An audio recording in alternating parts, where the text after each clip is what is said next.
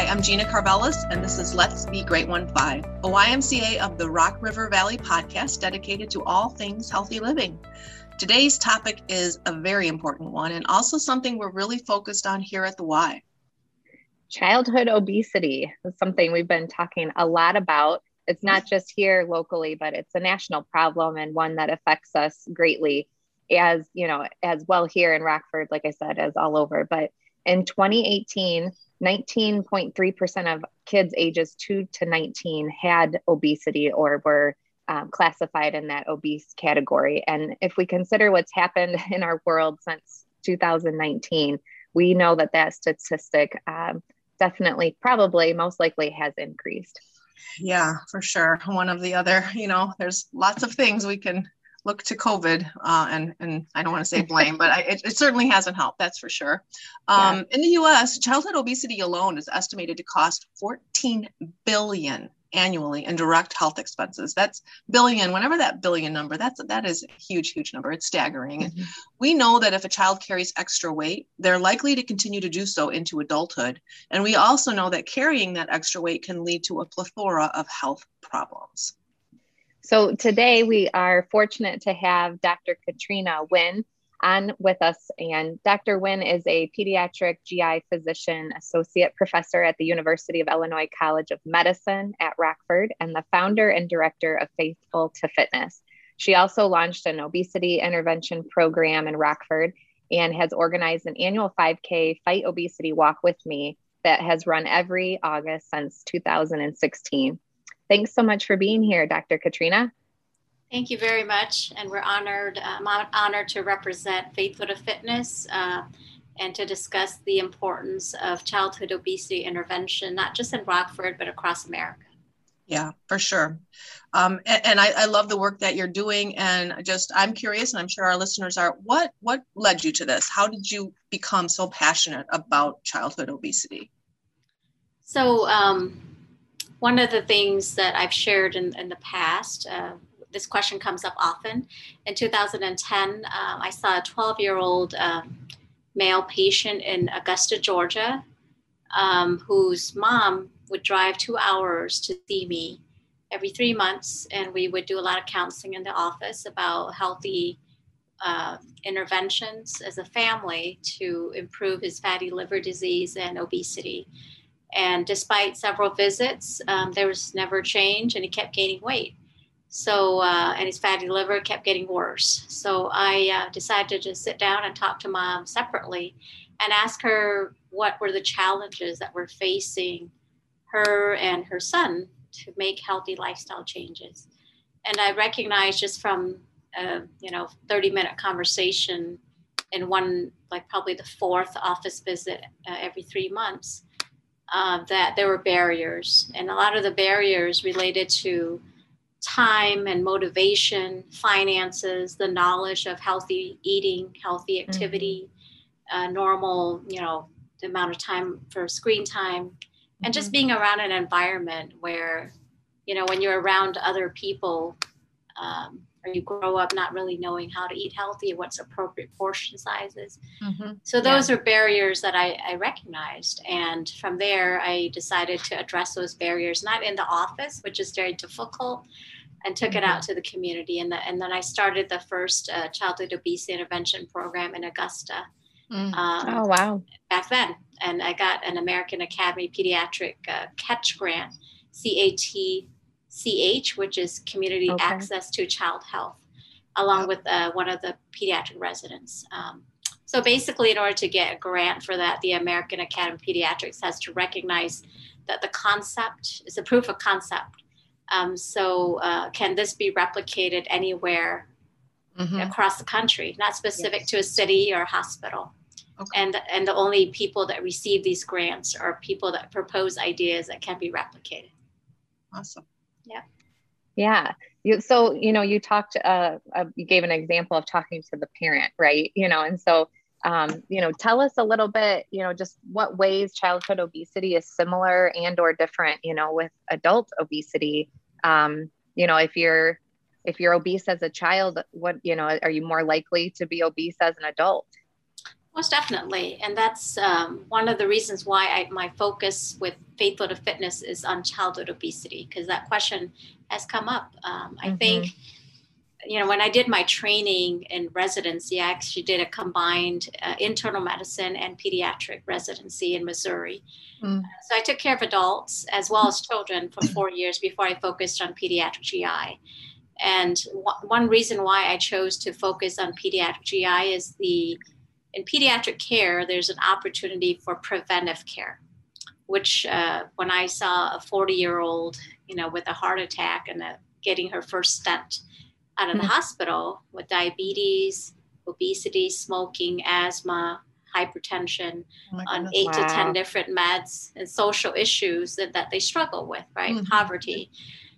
Those are things I said, gosh, if I could intervene in childhood, we can prevent a lot of these issues from happening that can lead to other chronic health problems. And that's really the biggest part, the preventive aspect. The other thing is that for childhood obesity, there are things within the family that you can actually work together. So the adult makes a lot of decisions for the child. What kind of food is available? What kind of beverages?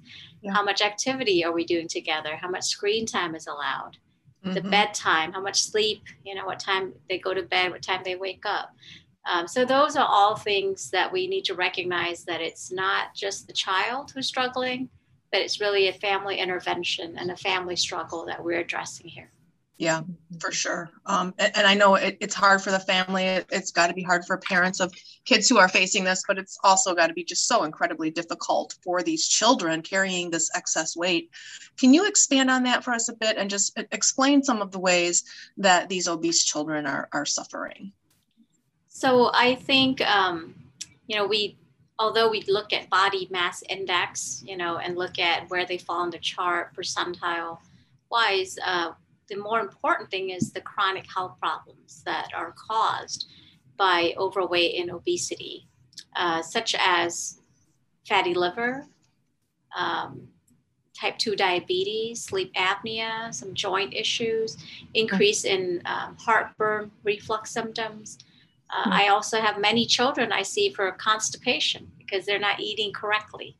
That also leads to healthy eating habits, is digestive problems as well, that we can address if we eat healthier, more fruits, vegetables, more fiber, and appropriate portion sizes, reduction in sugar and sugary beverages. So these are just to name a few. Wow. Yeah, if, for our listeners, if you could, eliminate 3 foods and or drinks or both, from the American diet, what would it be? What would you suggest? Or if they could change one behavior or just to help reduce, childhood obesity, what would be one thing that, someone could start on if you're listening to this and you're like, man, that's me, and as a parent, you just want to be able to help your child. You don't want to see them suffer. And sometimes it's just, my gosh, where do I start? Because it can be overwhelming. I think one of the things we address in our obesity intervention program with Faithful to Fitness is start with one change. And one of the changes we talk about is sugary beverages. Yes. Okay. And that's a big component for children. And it's not just sodas, there are hidden sugary beverages that seem healthy, but they're packed with sugar, such as juices, energy drinks. For adults, blended coffees, which is becoming a fad, right? Something that children enjoy too. Like have to stop at your favorite, coffee shop and get that blended coffee. And it's not only is it not healthy for the sugary content, but there's other things that are within those, blended drinks and caffeine that aren't healthy for the growth of the children, bone health in particular. So that's one food. Fried food, that's another thing. So sugar and fat are very addictive, and it actually affects our appetite. Normally we eat because we're hungry, but sometimes we're eating just out of pleasure, right? Pleasure centers within our brain that says, I need to eat to fulfill the joy and the happiness, instead of just eating because our stomach's growling. right? Right. So we need to change that a bit. But I think those are two things, sugar and fat. Yeah. That's perfect. Yeah. I agree. And I can relate to that. Sometimes you don't eat because you're hungry. And I've noticed this sometimes when I'm driving home from work, I am thinking about getting home and having chips and salsa, because it's my habit. It's what I do. It's like my little habit. It became a habit. Like it was just my snack. And I realize it's not the healthiest snack. And my brain now thinks, oh, I can't wait to get home and eat the chips and salsa. So I'm trying to reprogram myself, and I've switched to something a little healthier. But you do those habits, those become ingrained, and those become part of your pattern. And I agree that it's healthy to try to break them, especially when kids are young, before they become adult patterns. Correct. Yeah. And one other thing I will mention, we talked briefly about the pandemic too earlier, and there's a study that came out about a week ago and was discussed by the CDC about the increase in childhood obesity and adult obesity during the pandemic. Yeah. And there's several factors. Part of it is we're sitting at home in front of the screen, either working remotely or, with virtual classrooms, and the access to snacks. It's easy, right, to go to the cupboard and say, versus like actually, snack time or lunchtime that's defined in the school setting. It's more structured. Yeah, for sure. And the level of decreased level of activity that we have during the pandemic as well. So yeah, I noticed that, we worked remotely, and sometimes we still might work a morning or something at home. And I'm always like, I got to get to work, because it's so easy to take that, well, I think I'll grab a handful of this, or I'll go have that. And, at work, I only have what I bring with me. So just the access to it makes a difference. We know that when people are overweight or obese, they generally realize it. And we've seen it here. I've had parents call and say, I'm trying to help my child. They feel hopeless about their weight. They also oftentimes don't feel comfortable being physically active, because that excess weight makes it hard to be physically active. And they're also very self-conscious of it. And so it can be hard for them to find hope and motivation.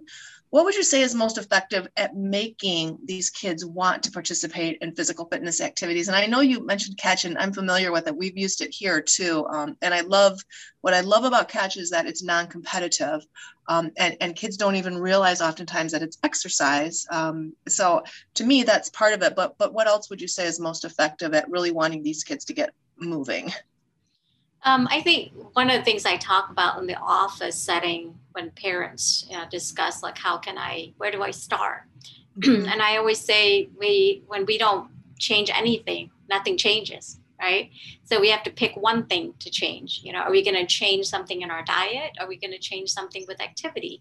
Are we going to change something with screen time? So we pick one thing to change. And like I said earlier, that I find in pediatrics that sugary beverages is the first place to start. And if it's not beverages, then other sources of sugar, because it's very addicting, and it actually increases your desire to eat more than really that eating because you're hungry. I think the other thing I talk about our nonprofit and our obesity intervention program is that oftentimes the most difficult thing to do is just to show up on that first day, walk through the doors. And then once they're there, they realize they're not alone. It's like it becomes like a support group. They make friends, and some people start to realize they're in the same neighborhood. They can go out and walk together. They might share recipes. They might meal prep together.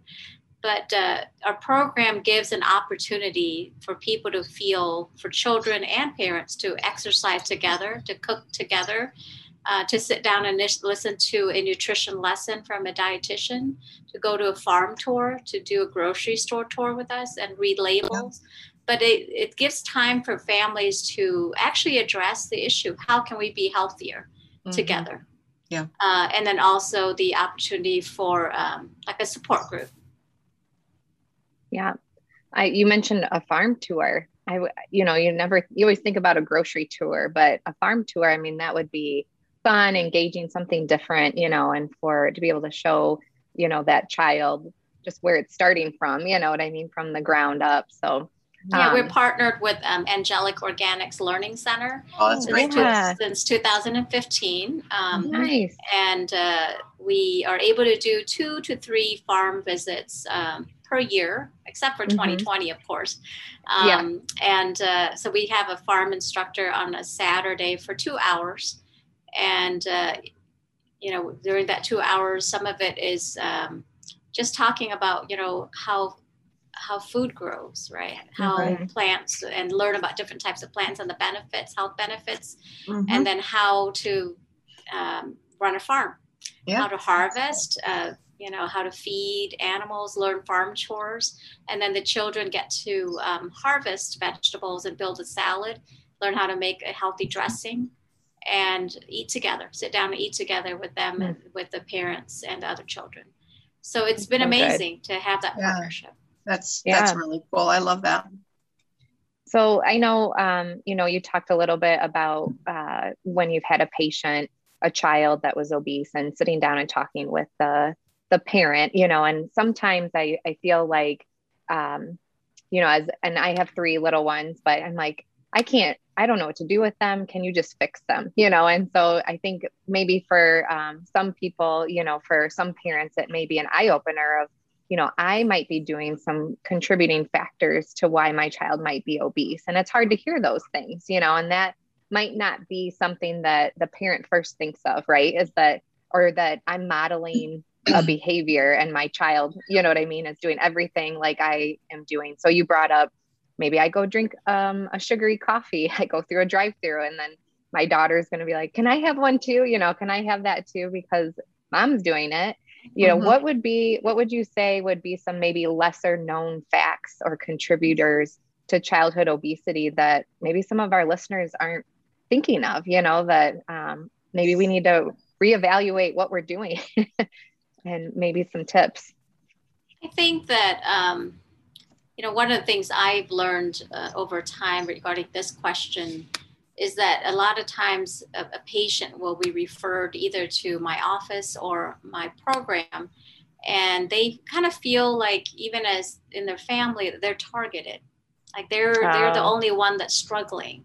But really, it's more of a family environment that has led to this. Certainly, we don't want children to feel like they're suffering alone, or they're the only one that has to make the change. So the change has to start as a family. Just think about other health issues. Like, for instance, I take care of children with celiac disease who need to be on gluten-free diet. Many times as a whole family, they all become gluten-free, right? To support. It's much easier to cook, and it's much easier to shop and prepare meals. And then the child who has celiac, maybe even another parent may have celiac, just feels more support. Certainly in the home setting, when they go outside, maybe the children or parent without celiac might be able to splurge on a non-gluten-free meal, but within the home setting. So think about, childhood obesity, as something similar to other diseases where we can support each other by making changes together. Yeah. So it sounds like it's more that social emotional piece is a huge part of it as well. So correct. Correct.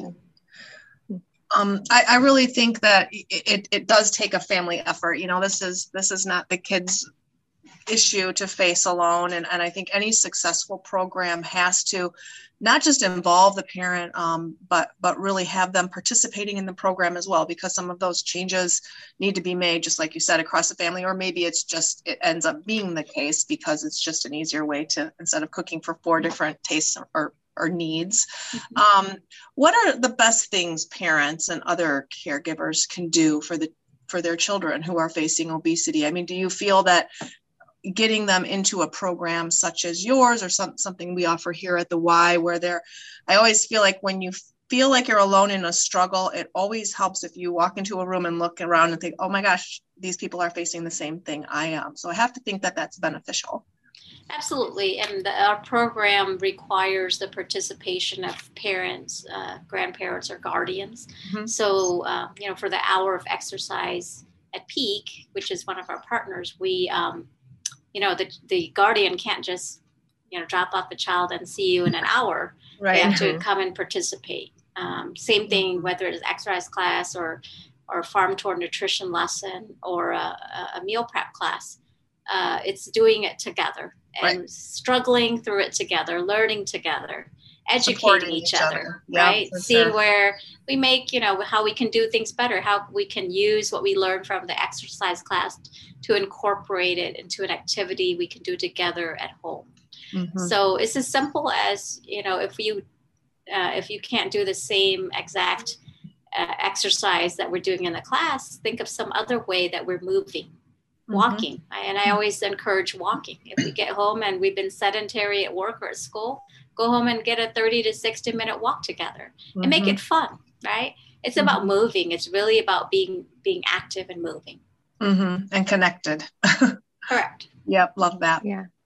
That's good. Yeah. I think about, I'm like, all right, I'm going to start making, I guess, being more aware, like some takeaways of what are my kids drinking? So, you talked about that's like the number one thing is the kids, that sugary drink that they may be choosing or that parent may be allowing. And you may not even realize, even if they're at school, what they drank, already for the day. And that's definitely one piece that I will definitely take away from our conversation today is just to be more aware and start small. And one of the things we do at the grocery store tour, we go to Meijer, it's one of other partners, and we allow them to kind of go through different aisles and pick out things they normally would shop for and teach them about reading labels. And then, oftentimes we'll go through the beverage aisle, right? And then my dietitian talks about the energy drinks and the juices and the sodas and the sugar content and the portion sizes. And then all of a sudden, some people come in and they say, let me just sneak in here and just grab this real quick. And then it's like they start hearing us talk and we're like, we're not talking about, we're just in our group. But, they just feel, guilty. I can't believe I'm taking this in the middle of a nutrition lesson. But it actually, there are times when we do these nutrition lessons in the grocery store tour, there are other people come and listen and have questions, and awesome. It just becomes like, wow, I guess we're making this public. And it's things like if we're at the fruit or vegetable aisle, and they're just fascinated by topics like vitamins and antioxidants, and how the kids actually know these answers to the questions that are being posed by the dietitian. That's great. That's fun. It's fun to get the kids involved, and like you said, that they know more sometimes than the adults do. So that are in and around the grocery store. So that's great. Well, Dr. Nguyen, we appreciate your time with us today and just being with us. And, you are just so well-rounded and both nationally and here in our community. And we just encourage our listeners to learn more about childhood obesity and Dr. Nguyen's nonprofit, Faithful to Fitness, by visiting then it's the number 2-fitness.org. And we just appreciate your time so much. So thanks for being with us. And I wanted to kind of summarize briefly too, I wrote a blog for, it's a blog called Catholic Medical News and Views. And within the blog, it does summarize some bullet points about how we can encourage healthy lifestyles at a young age as a family. So, just to summarize some of the points we made earlier, so drink water instead of sugary beverages. Drink water before you eat. And that's one way to help with portion control because it makes you feel full. That kind of tricks our mind, right? Reduce consumption of saturated fat, salt, and added sugars. Try to eat 3 to 5 servings of fruits and vegetables a day. Increase whole grain foods in your diet. Participate as a family, at least 60 minutes a day of aerobic exercise, as simple as walking. And eating together at the table. Turn off the TV. Don't eat in front of the TV because we're not keeping track of our portions when we're doing that. Those are some bullet points I wanted to remind you. And the other thing I also wanted to mention is I published a book in December of 2020 called Live to Give. And it's on Amazon and through Hilton Publishing. And within it, I also talk about the formation of Faithful to Fitness, and that's great. kind of the guidance of my own faith, leading me to think about time, talent, and treasure, and how me and other volunteers in the community and partnerships have made it possible for Rockford, Loves Park area to have a nonprofit focused on childhood obesity. And we hope to be able to share that model to other cities in America. That's awesome. Yeah, that's great. Thanks so much for sharing all that, and great summary there at the end. Yeah, thank you. Key takeaways. So, well, to our listeners, make sure you subscribe so that you get alert each week for the new episode that just dropped. And that's it. So thanks so much. You guys have a great day. Thank you.